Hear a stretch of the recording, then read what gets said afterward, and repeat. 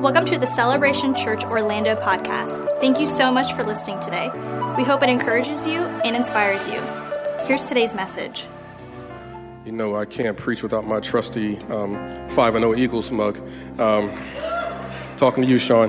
Man, we're so glad that you are all here with us today. We really are expectant of what we believe God's going to do. And I believe it's a good time for all of us to come together as community. If it's your first time here, we want to welcome you and thank you so much for coming to worship with us. Family, would you mind helping me welcome those who are joining us online and those who may be joining us in the family lounge and listening to the podcast later. We're so glad that you're here. It's such a critical time. We really believe that this is a crucial time for us as a church, and I'm going to explain to you why. Over the past 2 weeks, we've been in this incredible series called All Hands, and this is a series that we do every year. And what it's really centered around is the idea of what happens when a community all comes together and all participates in seeing God do some incredible work through us. We all know what it feels like to be partners in a group project, and when everybody puts their part in, how seamless and how smooth it can be. So we believe that we're an all hands church, that everything we see, everything we do is as a result of everyone contributing the way that they can. We have people that contribute their time, that come in early in the morning, do setup and breakdown. We have people that are dedicating their talents by using their gifts and helping us to communicate God's word. But we also have people that are communicating and helping us by participating with their treasure, using their resources to help us to advance the gospel. And all of us play a critical part. So over the past 2 weeks, we've been talking specifically about the resources that God puts into our hands. If you're new here, then I just want to go ahead and diffuse any misnomers or any confusion. Yes, today I will be talking about money. Lock the doors, don't let them out. But I only talk about money typically about once a year, and this just happens to be the time that you guys came here, but I don't think it's by mistake. Because if I could be quite candid with you guys, over the past 2 weeks, inclusive of this week, so I might as well say 3 weeks, we have been dealing with so much resistance. We preach on spiritual disciplines. In fact, that was our theme all year this year. And certainly there's going to be challenges because we're doing the things of God. But can I tell you that we felt a more concentrated dose of resistance over the past 3 weeks than we have in anything that we've done as a church up to this point. So for the first week, we talked about what does it mean to have a generous heart? That ultimately generosity starts in the heart, having a heart for the things of God. And so this is a series and a message that was really meant to cultivate, to help us to understand the importance of having a heart for God, opening up our hearts and opening up our hands and participating. And wouldn't you know, the day that we're talking about people being generous is the day that our website crashed and people can't give. Last week, we talked about the importance of prioritizing God and our resources, talking about our finances and the importance of making sure that we prioritize God in the area of our finances, putting him first. And wouldn't you know that not only did the audio equipment not work so people couldn't hear the message that was being preached, but then also the giving platform that people give through also crashed. So we have 2 back-to-back weeks where, as we're sending this message and the importance of trusting God with our resources, that we've dealt with heavy resistance. And even this week, we have team members who are out sick. We have staff members that are home with family members. And even for me, like I'm dealing with a sinus infection. I got all kind of medicine in me. I don't know what I'm going to say up on this platform today. But I believe this. When I begin to recognize a pattern of resistance, that lets me know that we're stepping on the toes of the enemy. Because what the Bible reminds me of is that we wrestle not against flesh and blood. And there's a moment when we begin to step into environments where we're leading people to a place of freedom that we begin to feel the biggest resistance. Let me explain to us what this looks like. For the children of Israel, when they were in bondage for over 400 years and Moses began that process of helping them to get set free, there were a series of compromises that Pharaoh had submitted to Moses. But the one and the most critical one is when he was talking to Moses, he said, who's all going with you when you want to go into the land to worship God? And he said, we're going to take our families, we're going to take our children, and we're going to take our resources and go off and worship God. And Pharaoh's response is, you can take your families, you can go ahead and take your children, but your resources must stay in Egypt. Isn't it interesting that when the people of God know that their resources are meant to honor God, that the enemy always wants to mount an attack to make sure that we keep our resources in Egypt? This series has been meant to help us to understand what it looks like to be in partnership with the kingdom of God. And I believe that we've been dealing with significant resistance every step of the way. But what the enemy doesn't know is that your boy don't give up.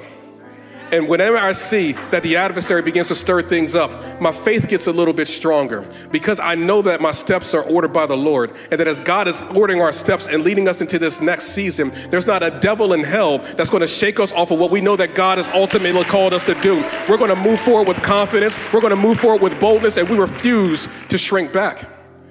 Our theme scripture over the past couple of weeks has been in 2 Corinthians chapter 9, verse number 7.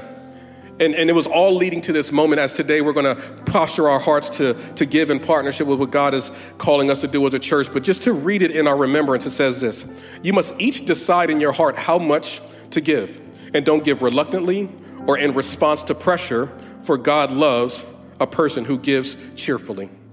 The overarching theme that we've been sharing over the past couple of weeks is that generosity is a matter of the heart, but it also activates our hands.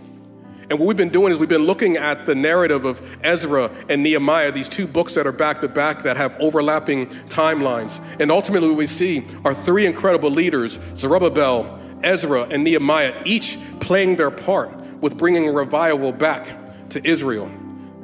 Zerubbabel's responsibility was rebuilding the temple. Nehemiah's responsibility was rebuilding the city gates, and Ezra's responsibility was rebuilding the fervency and the passion for God's word and for God's people. And together, these three men, along with their communities, all put their hands in. And as a result of that, they've seen a revival happen in their community. I want to turn to Psalm 127, and that's going to be the area where we zero in for the rest of our time today. Just one simple verse, but it's our theme and almost a statement of faith for us in this current season. It says that unless the Lord builds the house, the workers of the builders is wasted. Unless the Lord protects the city, guarding it with centuries will do no good. Let me explain what that means. What it means is that we can have all the talent, all the strategy, all the gifts and skills in the world. But if God is not with us, then what we're doing is in vain. What we believe is that God is with us on this endeavor, that he's leading us on in order for us to create a kingdom work that is going to be a place where his name can dwell. So today, I want to speak to us briefly on the subject matter that I've entitled, Building the Future Together. Let's pray and let's get into it. Lord, we thank you so much for your word. We thank you for your people. We thank you for the opportunity to come and to worship. God, we don't take it for granted. We realize in other parts of the world there's chaos. Over in Israel, in the Middle East, God, there's chaos and there's no safety and no provision. But Father, we have an opportunity to pray on our behalf, and we can gather in safety. So Lord, I just pray. I pray, God, that as we're here today, that you give us open eyes that we can see you and only you. Lord, I pray for open ears that we can hear you and only you. And I pray that you give us open hearts to receive what you want to speak to us.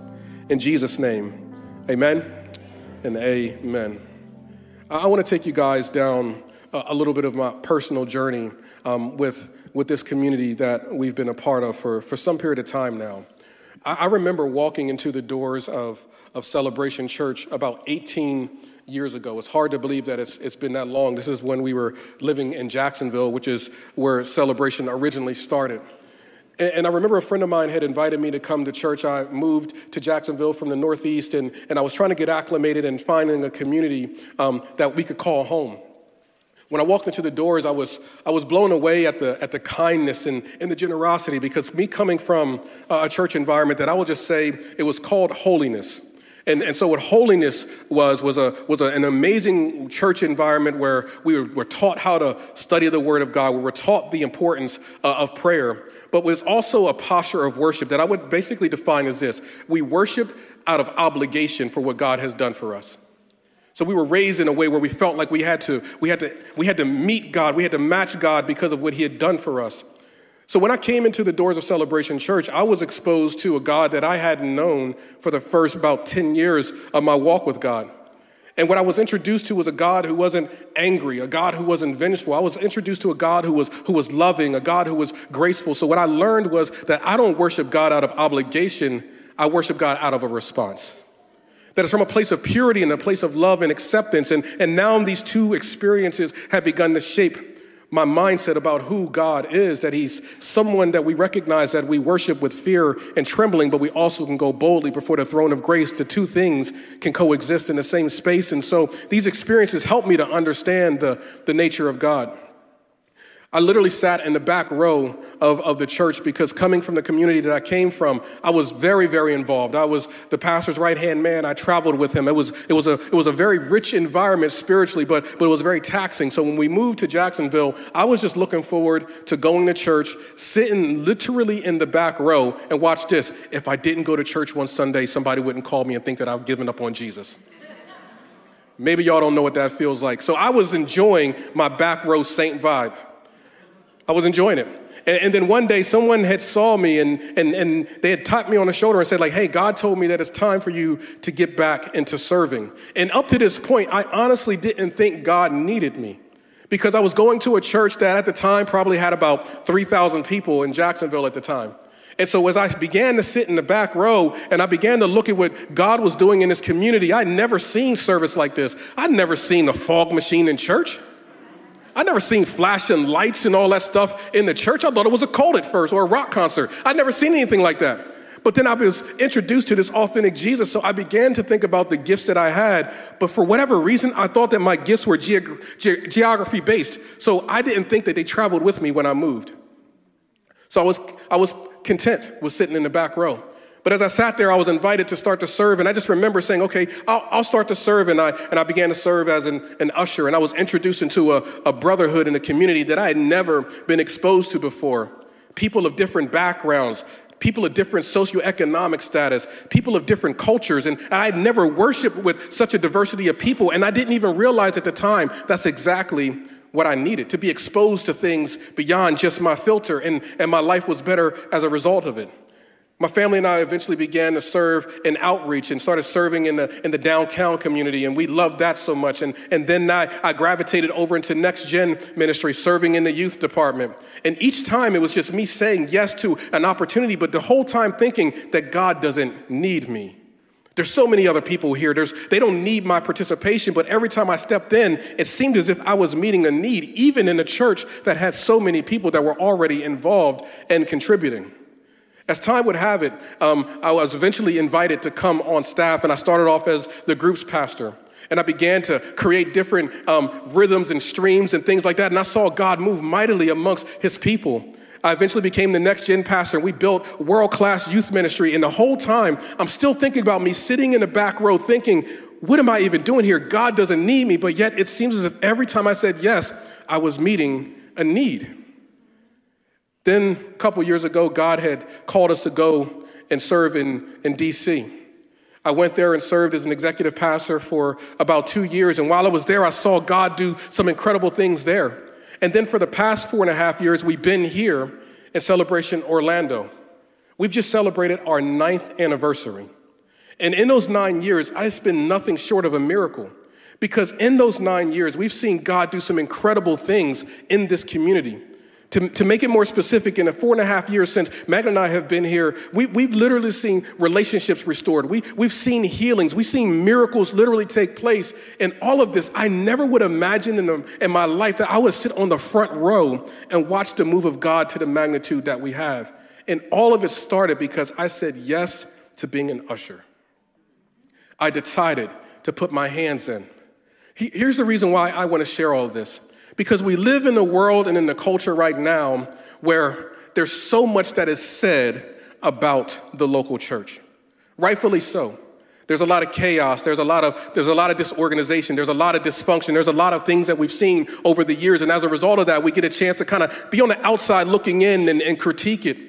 But I'm here to argue on the other side. It's when I got in the local church that I have made some of the best friends I have ever made. It's when I got in the local church that I've drawn closer to God than I ever have been. It's when I got in the local church that my identity and calling get formed in the things that God was ultimately calling me to do. Here's what I want you to do. Don't believe the hype. The church is alive and well. Jesus is active and he is moving through his community. And we all have an opportunity to play a critical part. We've weathered through a global pandemic. We went from 2 locations to 1. We've moved locations 2 times. in only a couple of years. And each time the enemy's desire was to shut the doors of the church. Do you know that the average church's lifespan is about the same as a restaurant, about 3 years before the doors close? But God. Let me say that again. The average lifespan of a church is only about 2 to 3 years old. And even through all the transitions and opposition and literal tactics to try to empty the church of God, but God, we're still here. What I want you to recognize that if God be for you, who can be against you? Maybe you're looking at your life right now and you've been dealing with a great deal of resistance. Maybe you can name the people that have been standing in a place of your opposition and you feel a little bit discouraged. But I believe that God brought you here for such a time as this, that if God be for you, because greater is he that is in you than he that's in the world, that if God is ordering your steps, there is nothing that the enemy can do to stop what God wants to do amongst his people. As long as we keep walking, as long as we keep trusting, as long as we keep praying, as long as we keep showing up, there is nothing that the enemy can do to stop the people of God that have placed their trust in God. Yes. God is active and he's moving amongst our community, and he is just getting started. Maybe you're relatively new to our church and you're trying to get a glimpse of who we are as a community. Maybe you're trying to understand our kingdom assignment and what God has ultimately called us to do. Maybe you've been here for a while, but I want to give you a little bit of a refresher so that there's no misunderstandings about the assignment that God has given us. God has called us to reach the lost, to equip the found, and to help the hurting. That we're a church community that is called to reach people that are away from Jesus. We may not often understand what it takes for a person to show up into the doors of a church, not knowing what they can expect, not knowing if they'll be accepted, not knowing if they're going to be entering into a place where they don't feel as if they're going to be loved and valued. But what we're going to do is we're going to be a church that no matter where you came from, no matter what you've been through, that the same way that Jesus accepted everyone that came into his presence, that we're going to be a church that cultivates a welcoming environment, that we're going to reach people that are away from Jesus. I don't care how sick you are. I don't care how broken you are. I don't care what you've been through. I don't care what you've done. If you are walking into the doors of this church, you are welcome here, because that is exactly what we've seen from Jesus. We will reach people that are away from Jesus, but we also feel a responsibility to equip. We feel a responsibility that for those of us that have made Jesus as our Lord, we want to create environments where we can grow in our faith. The Bible speaks about the importance of equipping of the saints. So that way, as we're rooting ourselves in God's word, doing classes like Discipleship 1 and 2, going through classes like Freedom, that we can begin to anchor our identity in Christ, so that when the enemy comes, the Bible says that we're not going to be tossed to and fro by every doctrine, but we're going to be rooted in the things of God. I want to make sure that we can limit the anxiety that enters into our lives, because what I'm finding that the people of faith are filled with so much anxiety, but it's because we're afraid of what's happening in the world. But for those who know that they belong to Jesus, but for those who know that I'm anchored in Jesus, it doesn't matter what the world is saying. I know what God says. I don't care what's going on in the culture. I know what God's word says about me. And I can move with confidence. I can move with boldness. I can move with clarity. I can take dominion, because he has given me all authority, because I am rooted in the things of God. So what I want us to do is be encouraged that we're equipping you to know who you are in Christ Jesus. But we also want to help the hurting.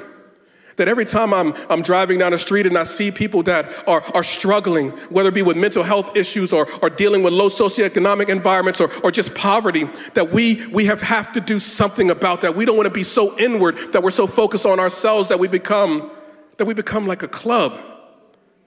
That's not who we are. That this is not a cruise ship, we're a battleship. That we're ready to go wherever God is calling us to take ground and help as many people that are hurting as possible. And the way that we do that is the way that we create our culture. Who we are as a church is a church that's going to celebrate the goodness of God. I realize that when we turn on the news, when we look at social media, we're inundated with the pain and suffering of the world. But I feel like my assignment today, and maybe this is the only thing you needed to hear, God is good. Let me say it over here, because maybe somebody else is going to resonate with that. God is good. Maybe you haven't seen it yet.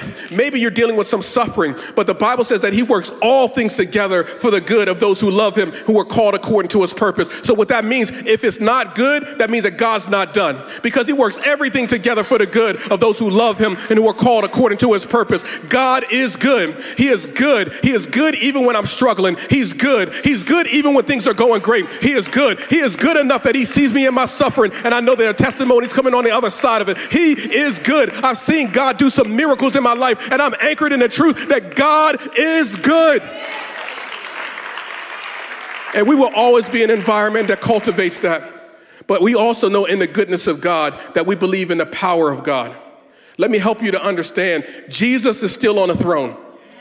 In spite of what we may see on the news, in spite of what we may hear from the local politician, Jesus is still on the throne. What Jesus says when he is risen, he says, all power has been given unto me in heaven and in earth. All power. That means that Jesus is on the throne. So we believe in the power of God. We believe that if it's in the Bible, it's still available for us today. We don't believe that there's an expiration date on the move of God. So when we see blind eyes being opened, we believe in the power of God. That when we see that people are healed from sickness, we believe in the power of God. That when I look at God's word and I see a discrepancy in my life, I'm praying and believing for it because we believe in the power of God.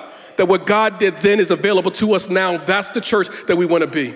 A church that believes God's word, that we anchor ourselves in God's word. We allow our lives to line up with God's word so we can see the results that are in God's word. We believe in the power of God, but here's the thing. We have to engage the presence of God. What that means is that we have a part to play.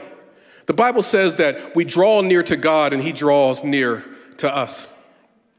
So often I have conversations with people and they're saying, I'm waiting for a move of God. And I want to let them know that God's waiting a move from you. You ever gone to one of those stores where it looks as if the door is closed, but when you put weight on something, the door opens up and allows you to go in? So often, we're on the outside of closed doors, not realizing that if we just engage the presence of God, that something that once was closed can open unto us, but we have to engage the presence of God. We engage the presence of God by reading his word. We engage the presence of God when we come into environments like this and we lift our hands up during worship. We engage the presence of God when we say amen. We engage the presence of God when we clap our hands. We engage the presence of God when we clap our hands. We engage the presence of God. Let me come over here. We engage the presence of God when we clap our hands. See, right now, you may not know what's going on, but what the Bible tells me is that he inhabits the praises of his people. That means that when we make a decision to begin to lift our voices and to clap our hands, that the presence of God dwells in the midst of him. Here's what you need to understand. What Paul tells us is that the enemy is the prince of the powers of the air. That means that the enemy doesn't have any authority on the ground. He occupies the airspace. So sometimes we may feel oppression in our lives and not realizing that my praise is the key that's going to give me the breakthrough that I need. So if we could just understand that when I clap my hands, I'm pushing the enemy back over my family. That when I say hallelujah, that I'm inviting God into my situation that the enemy has no authority over. This is why I will not keep my voice silent. This is why I lift my hands up. This is why I clap my hands, because I'm in spiritual warfare, because the enemy will not have my family. He will not have our church. He will not have my kids. He will not have it. I'm going to give God praise. This is what it means to be part of a community of faith. We engage God's presence, and then we demonstrate his love. We know that God is calling us to demonstrate his love everywhere that we go. That if people are surprised that you are a follower of Christ, you're doing it wrong. We demonstrate his love. That everywhere we go, that people should know us by our fruit. And what they see from us is people that are loving, that are truthful, but we're also kind. We've seen God do some incredible things in our church, but even in spite of everything that he's done, we felt some critical limitations. You may not recognize this, but there's some moments where we feel this lid over what we sense that God is doing in our community. We love that we get a chance to partner with this incredible facility. But can I tell you some of the challenges that we face week in and week out? That when we come in here, we get here super early. Well, when I say we, I mean a team. I don't get here early. But people get here super early, Vinny and the crew. They get here early to set up this environment. They get here early and they're practicing for worship so they can set the atmosphere that when we come in, that we can experience the presence of God together. It's not a concert. They're coming in to set the atmosphere. But because we don't own this facility, they have to get here super early. And then the challenge becomes of giving me the microphone and telling me that I got 35 minutes to preach when I got 80 minutes worth of content on my screen right now. You guys don't even realize that sometimes Vinny's in the back telling me to land the plane. I'm like, bro, I'm just getting started. Lights are flashing, telling me to wrap it up, and I'm just getting started. Here's what I'm saying. There are moments when we're in service and we can sense the presence of God is moving in worship. There are moments when we're in service and we're feeling that God wants to have a powerful altar call, but we got to be out of here by 12 o'clock. And if it's the first service, we got to have you out of here by 10:12 tops. Realistically, 10:21 if it's me preaching. But we know that we have limitations. It doesn't mean that God can't function in those limitations, but it's a lid on what we feel God can do in our community. Those are some of the limitations we have. We have something called Unique November, where 2 Sundays in November, this facility isn't available for us. So we have to get creative on what it looks like to have church services. It doesn't mean that God doesn't move, but it certainly does interrupt momentum for people who may not be connected to social media, people who may not be here every week, and they just happen to show up on that one week because they felt a nudging, and they get here and they see a bunch of trees in the lobby and they're wondering where the people of God are. What I believe God is calling us to do is to establish an environment that's a beacon in a city that people can come to at all times of the days, and they know that we're going to be here. We often have to have moments where when we do baptisms, if you guys only knew the work that it takes. Nate has to get a rental truck. Then we have to get the baptismal pool. We have to get permission. Then we have to fill it up with water. Then we get it here. We set it all up. Then we have to drain it out. When I say we, I mean the team. They have to drain it all out. They put it back. So it's a process. So we typically do baptisms about 4 times a year. But what I would believe God is calling us to do is that there are going to be moments when we're having a service and the Spirit of God breaks out in such a way that we're saying we're going to do baptisms right now. You don't got to change your clothes. We're going out right now and we're going to have baptism services. We have tight service turnarounds and all of these things, but I believe that even in spite of those, God can do something incredible. But I believe because of those limitations of what God wants to do in our community, He's leading us to take our next step. So today it's with honor and humility. I am blessed to announce that we're launching our campaign for our permanent building.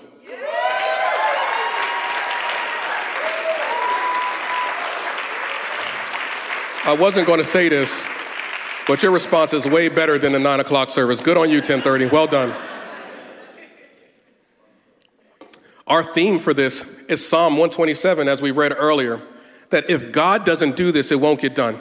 That if God's not in it, then it's not going to be something that we can do in our own strength. It's going to require all hands to participate and to get involved. Here's what I know. We don't need a building to build people, but a facility will help us to better facilitate. It'll help us to do a better job at doing what we believe God has ultimately called us to do, with establishing a place where His name can dwell. All hands. A few years ago, about 3 years ago, if I'm not mistaken, we raised an offering for our Zimbabwe location. And the purpose of that offering was all of the celebration locations across the globe wanted to help them to complete the factory that they were working on. They ran out of resources, so all the locations had kind of put resources together during our all hands offering about 3 years ago. And that portion of the money went to help to complete the factory. The beautiful thing about the factory is the factory was going to now employ some of the ladies who had gotten rescued from abusive situations. So it created a revenue stream for them. So when our team went to Zimbabwe, they went to Zimbabwe to bless the opening of the new factory. They also picked out the fabrics of the clothes that we will be using in our Shine Conference, which I'm wearing right now. It all comes full circle as a result of all hands getting involved, because we were able to put our resources together to finish the work of the factory and seeing what God can do when everybody participates and plays their part. So what do we need? What's the vision that God has shown us? Habakkuk tells us that we write the vision and make it plain, that we make it very clear on what we believe that God is ultimately telling us to do. I want to share with you what I believe God has shown me about our permanent location. God has shown me a 500-seat sanctuary that is filled with people from every tribe and tongue. A church that is going to be filled with people that come from deconstruction to people that have been walking with God for 50 years. This is where we celebrate the diversity of God's people. People that come from all types of backgrounds, an environment where people feel welcome and valued and loved. Here's what I want you guys to know, that at this time last year, our church has grown over 30%, and God continues to send people our way. So we need to make room for what God is doing next in our community. What I'm really excited about is what we plan on doing for the next generation, because we truly believe that the reason why so many churches are closing their doors is because they're not doing a good job at discipling the next generation. So as the older generation dies off, churches that used to be visited by people that want to worship now become museums. What God is telling us is that if we don't have a better pipeline on how we are developing, discipling the next generation, that we can literally have people that grow up without knowing the name of God the same way that the Israelites did. So our next generation is something that's very, very focused. We have an incredible team that is catering all of our content to make sure that we're literally developing and discipling your children from the time of infancy all the way until the time that they're college age. Because what we feel a responsibility for is that we can't control what's happening in the world. We can't control what's going on in culture, but what we can do is put the seeds of truth inside of their hearts, that when they go out into society, that no matter what the enemy throws their way, they say, I know who I am. I am a child of God. I am a son of God. I'm a daughter of God. I don't know what culture is saying, but I know what God says, and you can't shake me from it. We want to be a place that's a training ground for the next generation. I read a statistic recently that said that the average person comes to faith when they're 14 years old. 14 is the age when someone takes ownership of their faith and they begin to grow. So if we don't cultivate a dedicated environment for our next generation, recognizing that critical time of where they're dealing with so much influence and pressure, that if we don't become the place where they can feel loved and valued, they will find it in the world and we could potentially lose them. What God has placed on our heart is to have a world-class environment where we can develop the next generation with dedicated spaces that meets them where they are, with Gen Z and Gen Alpha, recognizing the technology that's available, but still rooting them in the ancient truth of God's word. That's the assignment that God has given us. We also feel a burden to develop the next generation of leaders in partnership with Southeastern University, because we want our site to be an extension site so that when people want to be raised up into the things of God, that they can look to us as a place that they can come to be developed as leaders so they can do what God has called them to do. We also want to make sure we have enough meeting space so that our community partners who can't afford to have their own locations, when they have staff meetings, so they're spending resources, renting spots, that we want our church to be the place that they can come to where they can utilize our facility for free. That's the goal that God has placed on our heart. The vision that God has shown me is that we're going to have a food and clothing pantry. And this is not just a place where we're going to have boxes of food and boxes of clothing, but it's going to be a boutique so that the people that are in need, they're going to walk in with dignity and be able to pick out the things that they want and walk out with not paying a single dollar. We're not handing out bags. We want you to walk in and pick out what you need. It's going to be organized just like a store, because God has shown me to show people the dignity. God has shown me a church that has a coffee shop that's going to be open to the public every single day, so people can come in, get their coffee, get their free Wi-Fi, but in the background, they're going to hear worship music, and they may see Pastor Keith walking by preaching the gospel and not even realize that seeds are being planted to bring transformation in our lives, and they don't even know it. They're wondering, why do I feel compelled to go to church? It must be in this coffee. No, it's Jesus. God has shown me a facility that has a mental health clinic connected to it, where my wife is going to serve as the executive director, so that we can begin to have a response to the crisis that we see in people who are trying to understand what's going on in their mind with a deep depression, and how the church can partner with it and helping to care for people holistically. We understand what's going on in your mind. We understand your trauma. Jesus is a healer, but we also want to walk you through the process of healing. What God has shown me is a city that is on a hill. What God has shown me is a city that's a light in the midst of darkness. What God has shown me is a city that has salt and that it won't lose its flavor. Revival is coming to Orlando. Revival is coming to your home. Revival is coming to this city. And it's all because of the part that we play. So it brings me to this point. We all have a part to play in what we want to see. Really quickly, I want to give you the 3 things that you can do to participate in this moment to help us see this vision come to fruition. We truly believe that the first and most prominent thing is to be people of prayer. The first thing you can do with us is pray. This is not something that we arbitrarily throw out. This is not a minor thing. But I was raised with the discipline of truly believing that prayer changes things. I'm staying here as a result because I've seen how prayer changes things. That when we begin to pray and we begin to seek God, we humble ourselves, we position ourselves into the holiest of holies, and we begin to come in alignment with God, and we begin to see on earth as it is in heaven. Prayer is a powerful thing.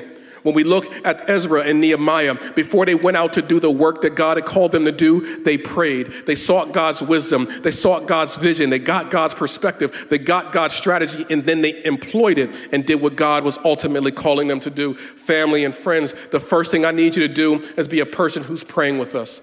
And here's some things I want you to pray for specifically. I want you to pray for the generosity of our church and our community, that we all can participate in this moment. I want us to pray for favor, because when we were looking for a building back in 2019 before the pandemic, and as we began to look at places that we can move into, you'd be amazed at the different parts of the city that don't want a church there. As we're trying to say, no, we have the resources, we have the revenue, we're prepared to bring value to this, but yet they don't want us there simply because it's a church. Could it be there's a demonic stronghold there that's trying to keep the church from coming in there and taking ground? And what I'm believing God for is, in every environment where the enemy is saying no, God is saying yes, and we're going to move forward with favor and with power and provision, and we're going to take ground in the name of Jesus. We're praying for divine relationships. We're praying for open doors. We're praying for wisdom, and ultimately, we're praying for God's timing. And here's what I want us to do. We are committed, and I want you to write this down, highlight it, circle it, and put it in your phone. We're committed to praying every day at 127, in theme with our Psalm 127. Bob mentioned this to me when we had one of our meetings, and my spirit came alive. Because what that means is, imagine if 500 people that are connected to our church all began to pray at 127, that we all just took that 1 minute and just began to say, Lord, I'm praying for our permanent location. Lord, I'm praying for favor. I'm praying for divine relationships. I'm praying for resources, God. I'm praying for revival. Imagine if we were beginning to bombard heaven, that we begin to shake hell, because we're all seeking after the hand and face of God. I promise you that opens heaven when people begin to pray. And if you're super spiritual, you can do it at 1:27 a.m. Here's the second thing. Really quick. The next thing you can do is partner with us. I'm going to say this really quickly. What I realize is that sitting in our seats, there's a lot of people that have incredible gifts. What that means is you may work in the construction industry. Maybe you work with real estate. Maybe you work with relationships with city planners. You might be an influence in helping us to gain favor in parts of the city, because we know that we want our church to be accessible. I know that we can move out to the suburbs and acquire land, but that's not the vision that God has given me. I want our church to be a place that somebody can walk to, someone can Uber to, that a homeless person can stumble into, because I believe the gospel needs to be available to all of them. But it's not without its challenges. So what I'm asking for is, if you have relationships, if you have influence, if you have any perspective, we're asking you to consider joining our vision team, where we're praying and strategizing about what the future of this is going to look like. The third and final thing that I want to invite us to do is I want to ask us to participate. This is where the proverbial rubber meets the road. Participate means to get involved. It means to contribute. Ezra chapter 1, verse number 6 says, all their neighbors supported them with silver, articles, gold, goods, livestock, and valuables, in addition to giving a free will offering. That when Nehemiah and Ezra had the assignment of building something in the name of God, that the people of God came together and they contributed to it. So let me give you a breakdown of what our financial goals are for this endeavor that God has shown us. We're believing God for $2 million. $2 million. Lock the doors. And we're not getting out of here until we raise it. I'm kidding. I'm joking. I wouldn't do that. My old church would, but I wouldn't. Okay. We're believing God for $2 million. Here's what I want you guys to hear me when I say this. You'll notice on the pamphlet that you're given that there's 3 goals that are there. And the reason why I want you guys to see that is because I want to give you full perspective of the way that this works. Typically what happens with a church, that whenever you're launching a building, that typically you're raising whatever your annual budget is. So our annual budget as a church is $1 million. That's the bare minimum. But here's why we're raising it a little bit more. Because we live in Orlando and it's just stupid expensive here. So because it's stupid expensive, those ratios don't always work. And what we want to make sure of is that when we move into our facility, that we actually can pay for the lights, and that we actually can pay for the electricity, and we can pay for the things that we need to bring into the facility as well. I know that when Megan and I bought our first home, that we got the home, but it was like a photo finish. So we didn't have any furniture for a couple weeks. It was man, we're here. Take your shoes off, but this is all we got. It's all we had. But what we want to do is we want to move in with strength. And so the financial goal of having $2 million, it'll allow us, what we believe, is to acquire the facility, to do the renovations, as well as outfit what we believe God is ultimately calling us to do. This is something that I believe that God has shown us that is more than possible. God has told me specifically that what we need is in our church, but it just happens to be in your pockets. And what I'm believing, that if you are believing God for a revival, if you're believing God for a miracle in our church, this is an opportunity that we get a chance to sow into what we want to see.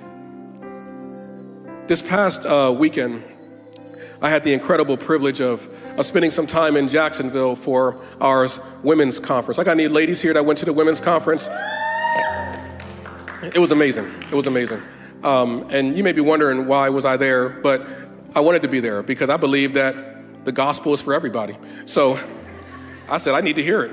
But while I was there, it was just beautiful to be in this venue that I spent many years at. Many prayers I prayed was there, but there was a surreal moment for me. And it was during one of our worship moments. And as I was kind of standing off to the back, there was a young lady that was in front of me. We both have been on staff now for several years. And I remember back when we were building the facility that we hosted our service in. We call it the Arena in Jacksonville. And I remember when we were building it. And there was a moment when everybody that gave, they all went out to the land. And we were all given these stakes. And we wrote on the stakes the things we were believing God for. So I wrote my family names down. God, I just want them to be raised in the house of the Lord. I just want them to love you. Wrote the name of our families down, wrote down theme scriptures. And we put those stakes in the ground and we put it at the exact spot that we built the altar. Because we believe that as we stood on God's word, we stood on those prayers, we would have prayers, and those things are still there to this day. But for this one young lady, I remember that she was believing God for a child. This is going back about 13 years ago. So as I'm sitting in the service and I'm watching what's going on, I'm just overwhelmed with emotions as we're in a women's conference with this lady who's on staff at our church.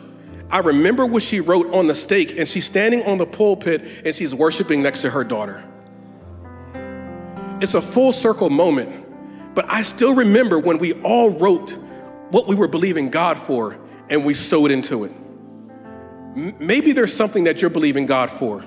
I believe we have to sow into what we want to see. What is it that you're believing God for? Maybe you're believing God for just restoration in your relationships. Sow into what you want to see. Maybe you're believing God for a place where you can raise your children up to be anchored in the word of God. Sow in what you want to see. Maybe you're looking to experience a breakthrough or even get a sense of what God is calling you to do. Sow into what you want to see.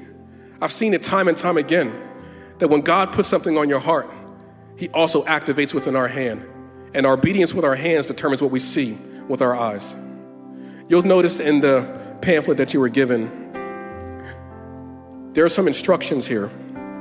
First and foremost, we want you to take this pamphlet home and we want you to keep it, put it up on your refrigerator, put it up in a place where you can pray and just see what we're believing God for. But there's also a card. I don't have my card on me. Anybody got a card on them so I can just use it? Thank you, Sean. I haven't seen if you wrote anything down on here yet, Sean, but you didn't. Okay. I know you will, though. So this card is really clear. And what it is it's a commitment card. And this is a commitment between you and God. It's not us as a church. We're all in this together. But what we're going to go into is a moment of reflection and worship. Every year around this time, we do a year-end offering, and I know that many of us came prepared to give. That's kind of what we've been leading to, and we still want us to give and lean into this moment. But what I'm asking you to do that's a little bit different is you'll notice on a card is what is God asking you to give for the year? Because what this is going to allow us to do is as we collect these, it's going to allow us to see the participation of our church so it can set the pace on how we move. Phase 1 is going to be us raising the money. Phase 2 will be location. Phase 3 will be acquiring. Phase 4 will be us moving in. So we're only in phase 1. So phase 1 is to raise the resources, but when we see the participation, I would love to be able to look and see, hey, based off of what our church is committing, this is where we're going to be at next year. So that allows me to have conversations with banks and realtors and things with an anticipation that we're going to follow through on what we say we're going to do with God. So as we go into this time of reflection and worship, we want you to fully lean into this moment and participate. I've been praying about this for the past 3 weeks, and what God has placed on my heart is something that's a little bit intimidating. My family and I, we tithe faithfully, but this is above and beyond that. But I believe that God is telling me that I have to sow into what I want to see, and what I want to see is a world-class church that's going to be available for my children's children's children. And it starts today. What is it that you want to see? So as we go into this time of just meditation, a reflection, I'm prayerful that all of us will respond. And whatever God says, do it. It's the same thing of when Jesus was healing and doing the water into wine. Mary says, whatever he tells you to do, just do it.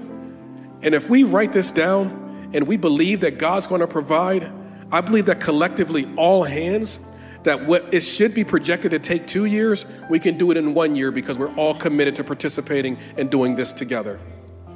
So as we go into a time of prayer, I want to pray a blessing over you. I want to ask you to be sensitive to the Spirit and just be obedient. Lord, we ask you to stir our hearts. This entire series, God, has been really about us aligning ourselves with your word, with your truth, to be a people to have a burden for not only our families and our communities, but for the globe. And Father, this is good ground. So Father, as we enter into this space of reflection, reveal to us how you want us to participate in this moment. There's those of us that came prepared to give today, and we're asking that we be obedient to that, as that's going to help us to set resources aside so that we can continue to add to it. Father, I thank you that as of right now, we have over $120,000 already put aside for the building. We're already moving in this direction. We have margin, and I'm believing that by the time we finish this year, just from our margin, that we're going to be closer to $180,000. That means we just need $1.8 million, and it's possible. So Father, I pray that you stir our hearts, you stir our minds, and that you allow us to lean into this moment, to be obedient, to be challenged, to be stretched, but to watch the faithfulness of God. In Jesus' name.